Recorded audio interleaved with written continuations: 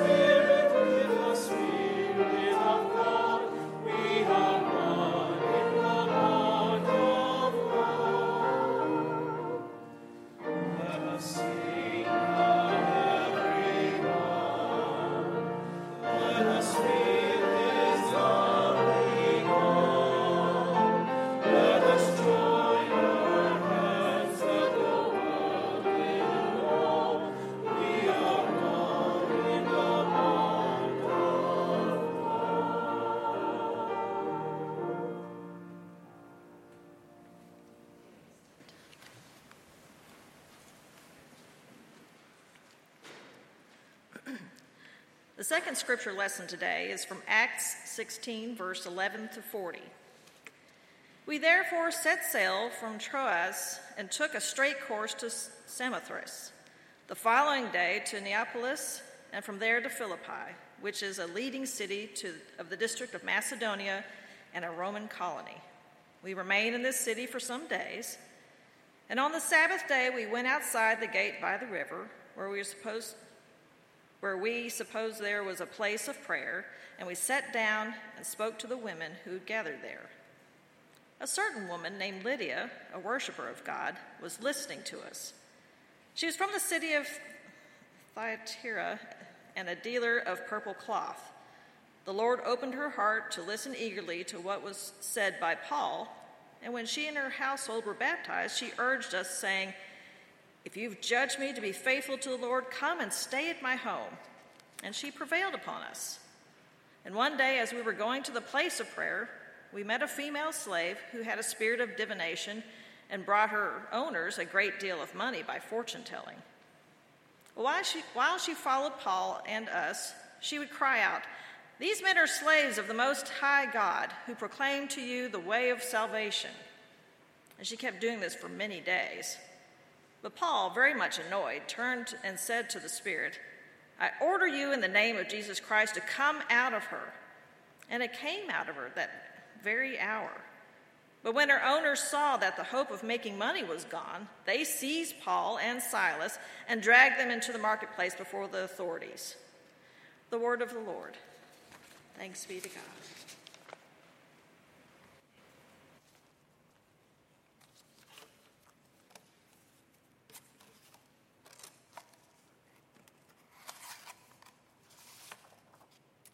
Midrash is a Jewish form of understanding Scripture. In Midrash, a passage is read, a question is raised, and then the answer is found within Scripture itself. The authority of an answer is determined by where the Scripture is found. In the writings such as Psalms, Proverbs, Song of Solomon, those books, they're authoritative. But the words of the prophets have more authority. And the words in the Torah have even more authority.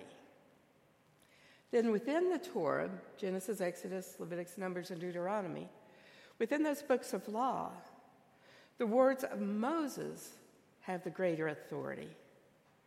But the highest authority are the words of God. If we apply this scheme of authority to the New Testament, the letters of Paul would have great authority. But even greater would be the gospel accounts and those words.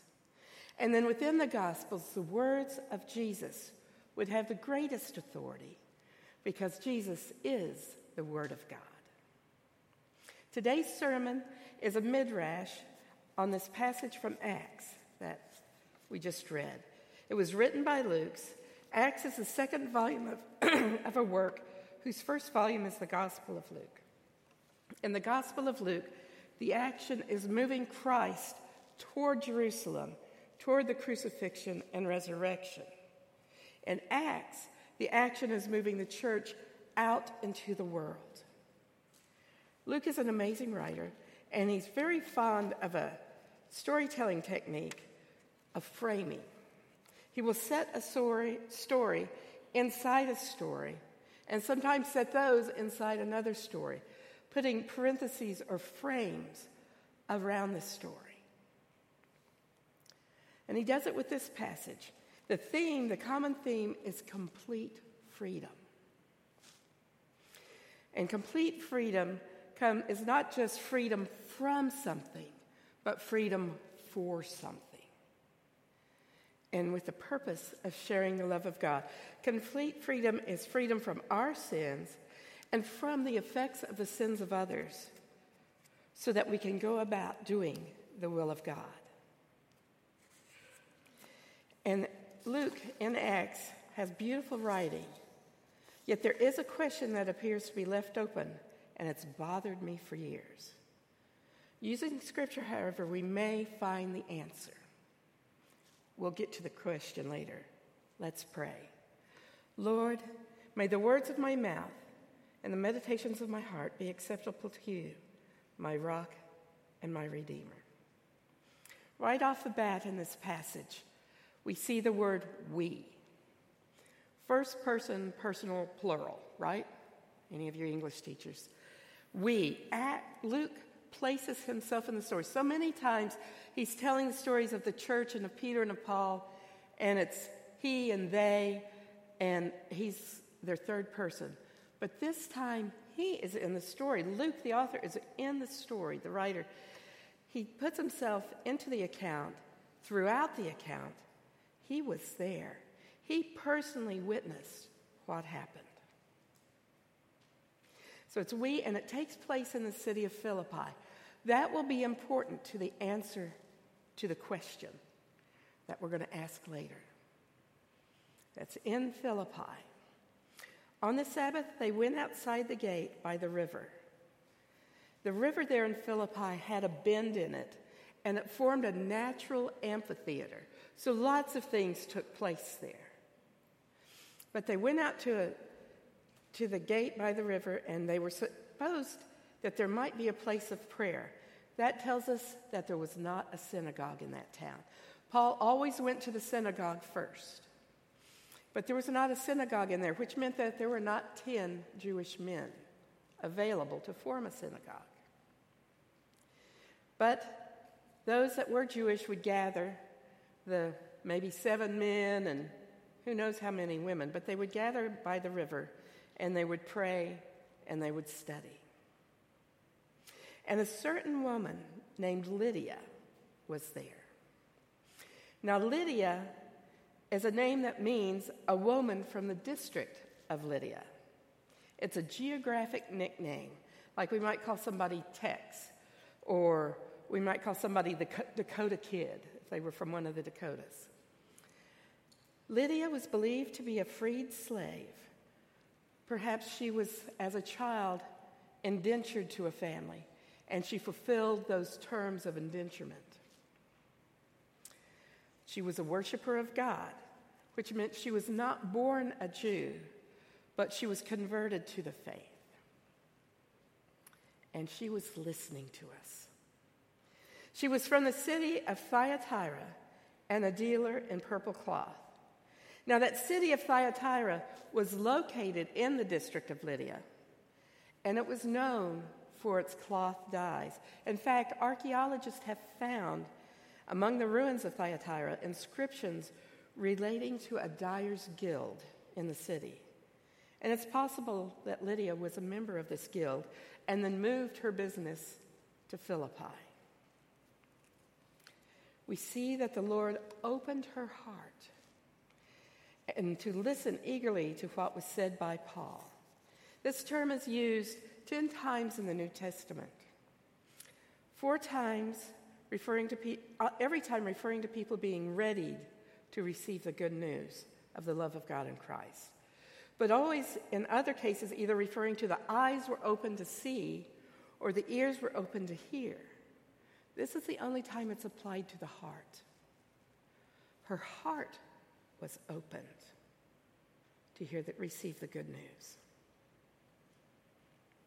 And when she and her household were baptized, that meant she was the leader of her household. It would not have been a husband or other guardian over her. And household has the same root for economy, ecology, and ecclesiology. It's a word that is inclusive of a community that must work together. Household included community, included the family, the servants, and the workers. And when it came to religious and moral practices, even the guests. Those familiar with Downton Abbey, anybody here ever watch it? Okay, you'll understand how the welfare of a household affects everyone in it, and even those associated to it. So it's very significant that Lydia and her whole household, her whole economy, her whole community were baptized. Her faith became their faith. And then she urged them, saying, "If you have judged me to be faithful to the Lord, come and stay in my home." She was independent. She did not have to clear her decision with a husband or anyone else. She was prosperous. Her household was large enough to support workers and servants and to offer hospitality to guests. And she evidently was held in high regard because she did not worry about her reputation when it came to inviting somebody to stay with her. There was enough space, enough people, and enough clout to protect her reputation in that daring request. Then it says, and she prevailed upon us. That meant she wasn't going to take no for an answer. So she was influential and strong-willed, even with male strangers. Now, this woman was a leader. This woman was independent. She had forethought for the needs of others. She showed hospitality, and she was open to the ways of God. Later on, perhaps the next week, they were going to the place of prayer down by the river, and they met a slave who had a spirit of divination, and with it brought her owners a great deal of money through her fortune telling. Now, her slavery Slavery is a form of human trafficking. And her owners were exploiting this girl's gift for their own financial gain. I call her a girl because she was not allowed to live as an independent adult. She was most likely a young woman with very little experience beyond what her masters allowed her. Her owners, however, probably took very good care of her, like you would a racehorse, because she made them money. They would have fed her well, kept up her appearances, dressed her well.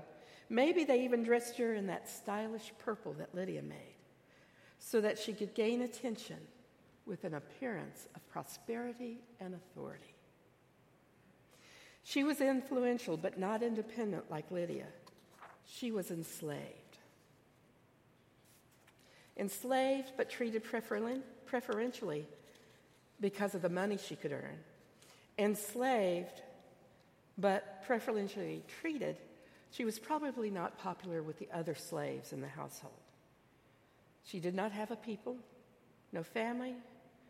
She was not equal with her owners, nor was she equal with the slaves around her.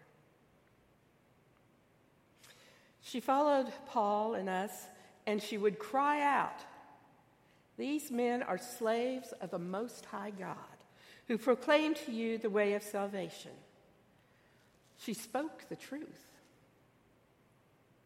However, she spoke the truth very loudly, shouting, following them nonstop for many days. And Paul became very much annoyed. Now, that's not the best motive for a Christian, but God can work with it. If more people would become annoyed with things like human trafficking, exploitation of minors, greed, things might change. Paul, very much annoyed, turned and said to the Spirit, "I order you in the name of Jesus Christ to come out of her." And it came out of her that very hour. It was an immediate effect, and it was done in the name of Jesus Christ, without a lot of Hollywood drama. But within that same hour, her owners saw that their hope of making money was gone. And if you want to look for wrongdoing, follow the money. They seized Paul and Silas, dragged them to the marketplace, and they brought them before the magistrates. They said, "These men, these Jews, are disturbing our city." Disturbance? That was lie number one. The one that was causing the disturbance was their slave, who was raising such a ruckus, shouting and following and stalking. And the disturbance was what Paul had put an end to. That was lie number one. Then they said, "And they're advocating customs that are not lawful for us, being Romans, to adopt or observe." Not lawful. They had just called them Jews, and Jews were a recognized religion by Rome. That was lie number two. Christianity, until that point, had still been regarded as just a sect of Judaism. The crowd joined in attacking them, and the magistrates had them, 1, stripped of their clothing, 2, beaten with rods, 3, severely flogged, then threw them into the prison and ordered the jailer to keep them secure. All of this was against the Roman law for Roman citizens. They had rights, and they had all been violated by the magistrates that were supposed to ensure the rights. And then after the stripping, beating, flogging, they threw them in the prison, and the jailer, following their instructions, took them to the innermost cell and fastened their feet with chains and stocks. That meant they were in a place where if you didn't bring the light, it was total darkness. You couldn't even see your hand in front of your face. Stripped, beaten with rods, severely flogged, all because they helped a girl who was being exploited. No good deed goes unpunished. If you're going to do righteous and kind acts, expect resistance. especially when it affects the economy of those doing the abuse. So what did Paul and Silas do? Did they whimper and cry? No, they prayed and sang hymns to God.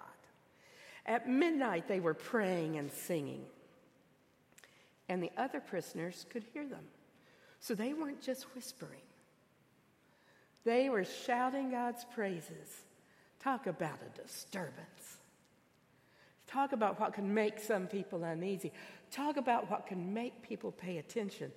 Is to have someone who has been whipped, beaten, stripped, chained, singing hymns to God. Was their faith shaken? No way. This was just another opportunity for the gospel to build faith in the other prisoners and perhaps the guards who might be listening too.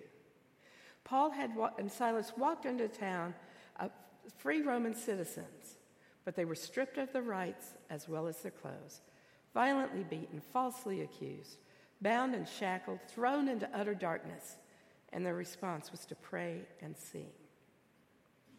And this is where we reach the turning point of the story. Every story written by Luke, every account of the acts of Jesus and of the church have a turning point. And this is it. Sin, disease, and injustice would always take the story down into the darkest darkness. And when things can't get any worse, they do. But then God steps in and offers a pathway out so that forgiveness, healing, and justice can be made real. And God's people can be restored to the light. There they were, praying and singing in the darkness, and suddenly there was an earthquake, so violent that the foundations of the prison were shaken. And immediately all the doors were opened, and everyone's chains were unfastened. Not just the Christians, not just Paul and Silas, but everyone received the benefit of God's love for them. Except when the jailer woke up and he saw the prison doors wide open, he drew a sword and was about to kill himself since he supposed that the prisoners had escaped. But Paul shouted out to him from the darkness, "Do not harm yourself.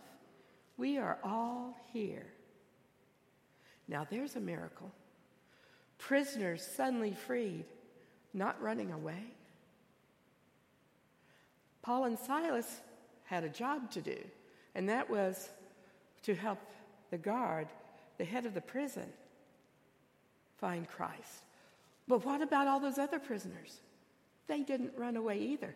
That's another miracle. Not just the earthquake, but the fact that they were so captivated by the message that they stayed.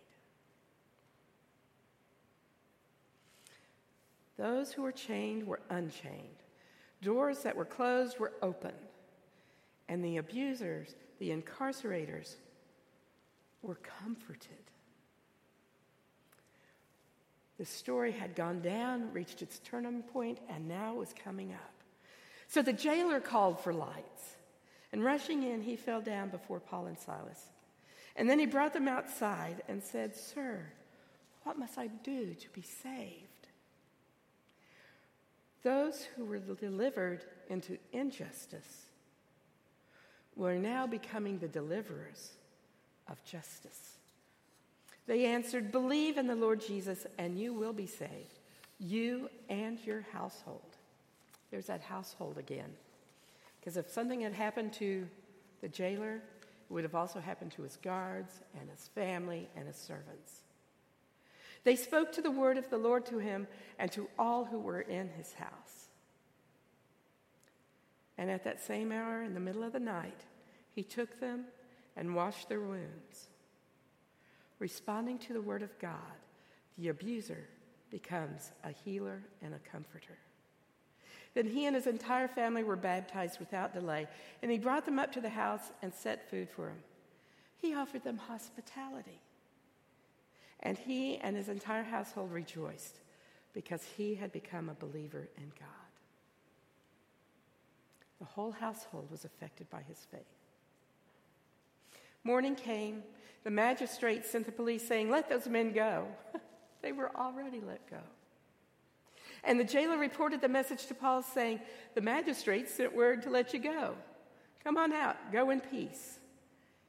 In doing that, he was reversing the lie of lie number one, that of causing a disturbance. They were now bringers of peace. But Paul replied, "They've beaten us in public. We were uncondemned. We didn't have a trial. We men who are Romans, and they threw us into prison, and now they're going to discharge us in secret? Certainly not. Let them come and take us out themselves."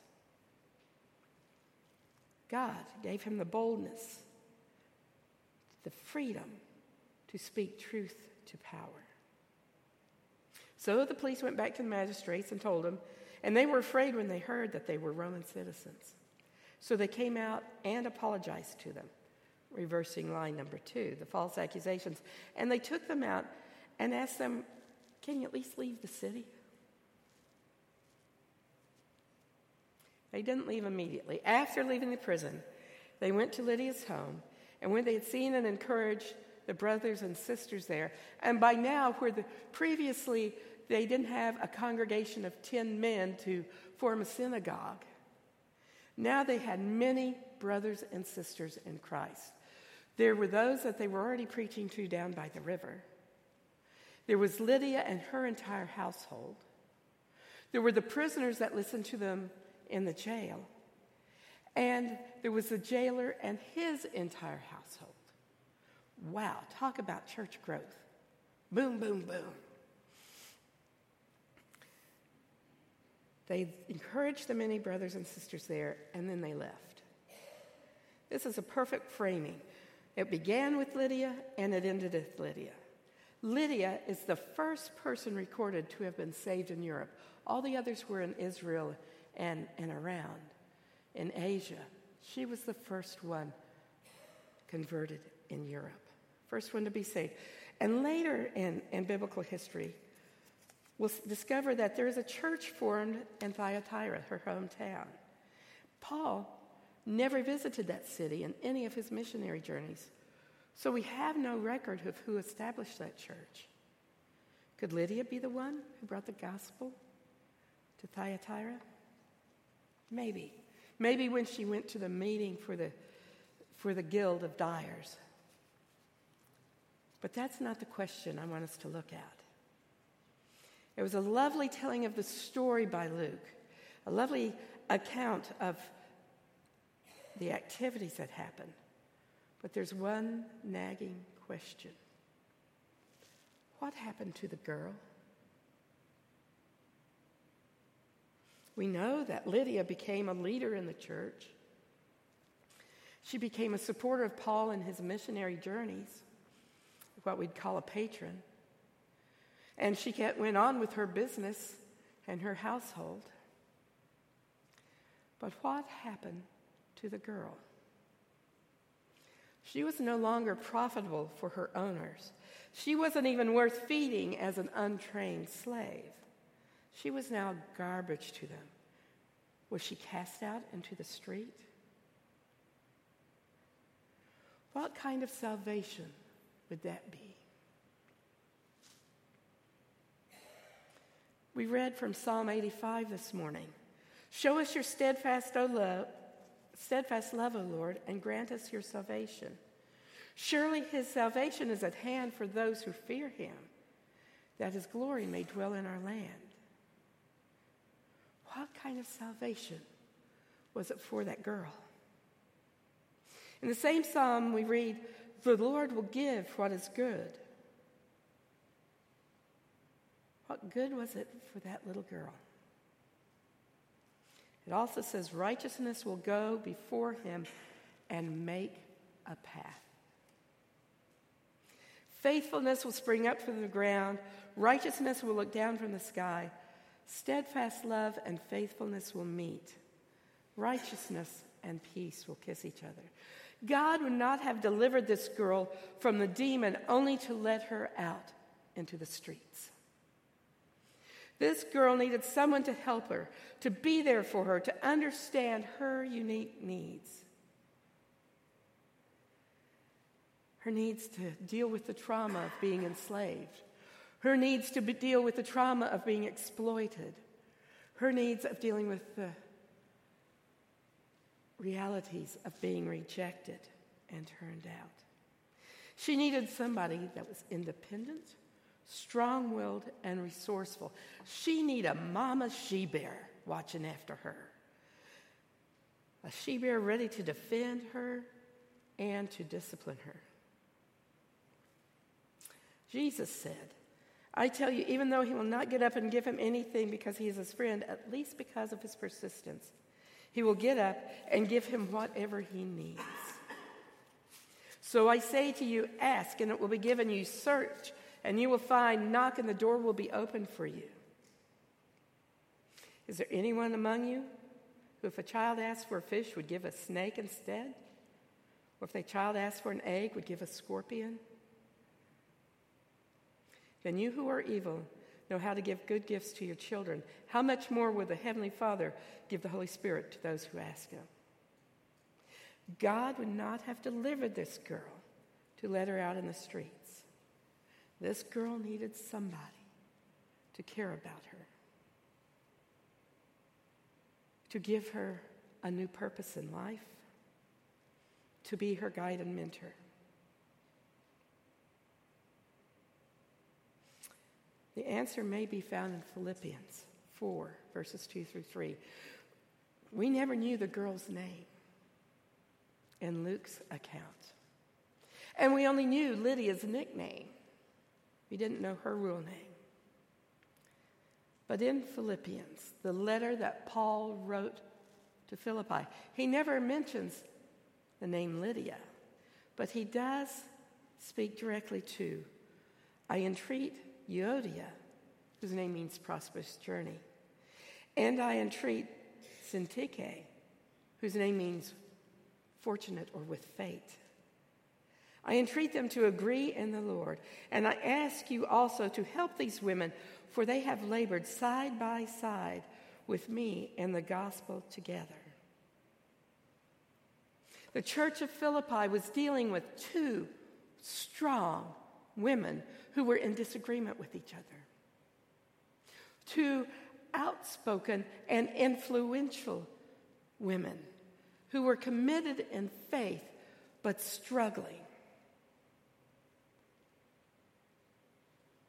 I don't know for sure, but I have a feeling God may have placed Lydia in Philippi to be the protector and mentor of the girl, making a path for righteousness. Oh, she would have been a tough girl to handle because she was used to having her way, maybe a little bit spoiled. She was outspoken and would even follow strangers in the street, shouting the truth to them. Oh, she would have been a handful. But who could handle such a girl but Lydia, who knew what it was like to be a slave? Lydia, who knew what it was like to have to make it on her own. And Lydia, whose heart had been open to the love of God, making a path to righteousness.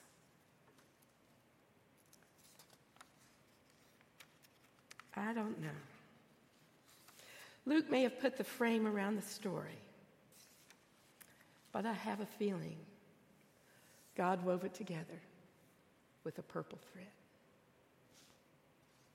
Thanks be to God. Let's sing.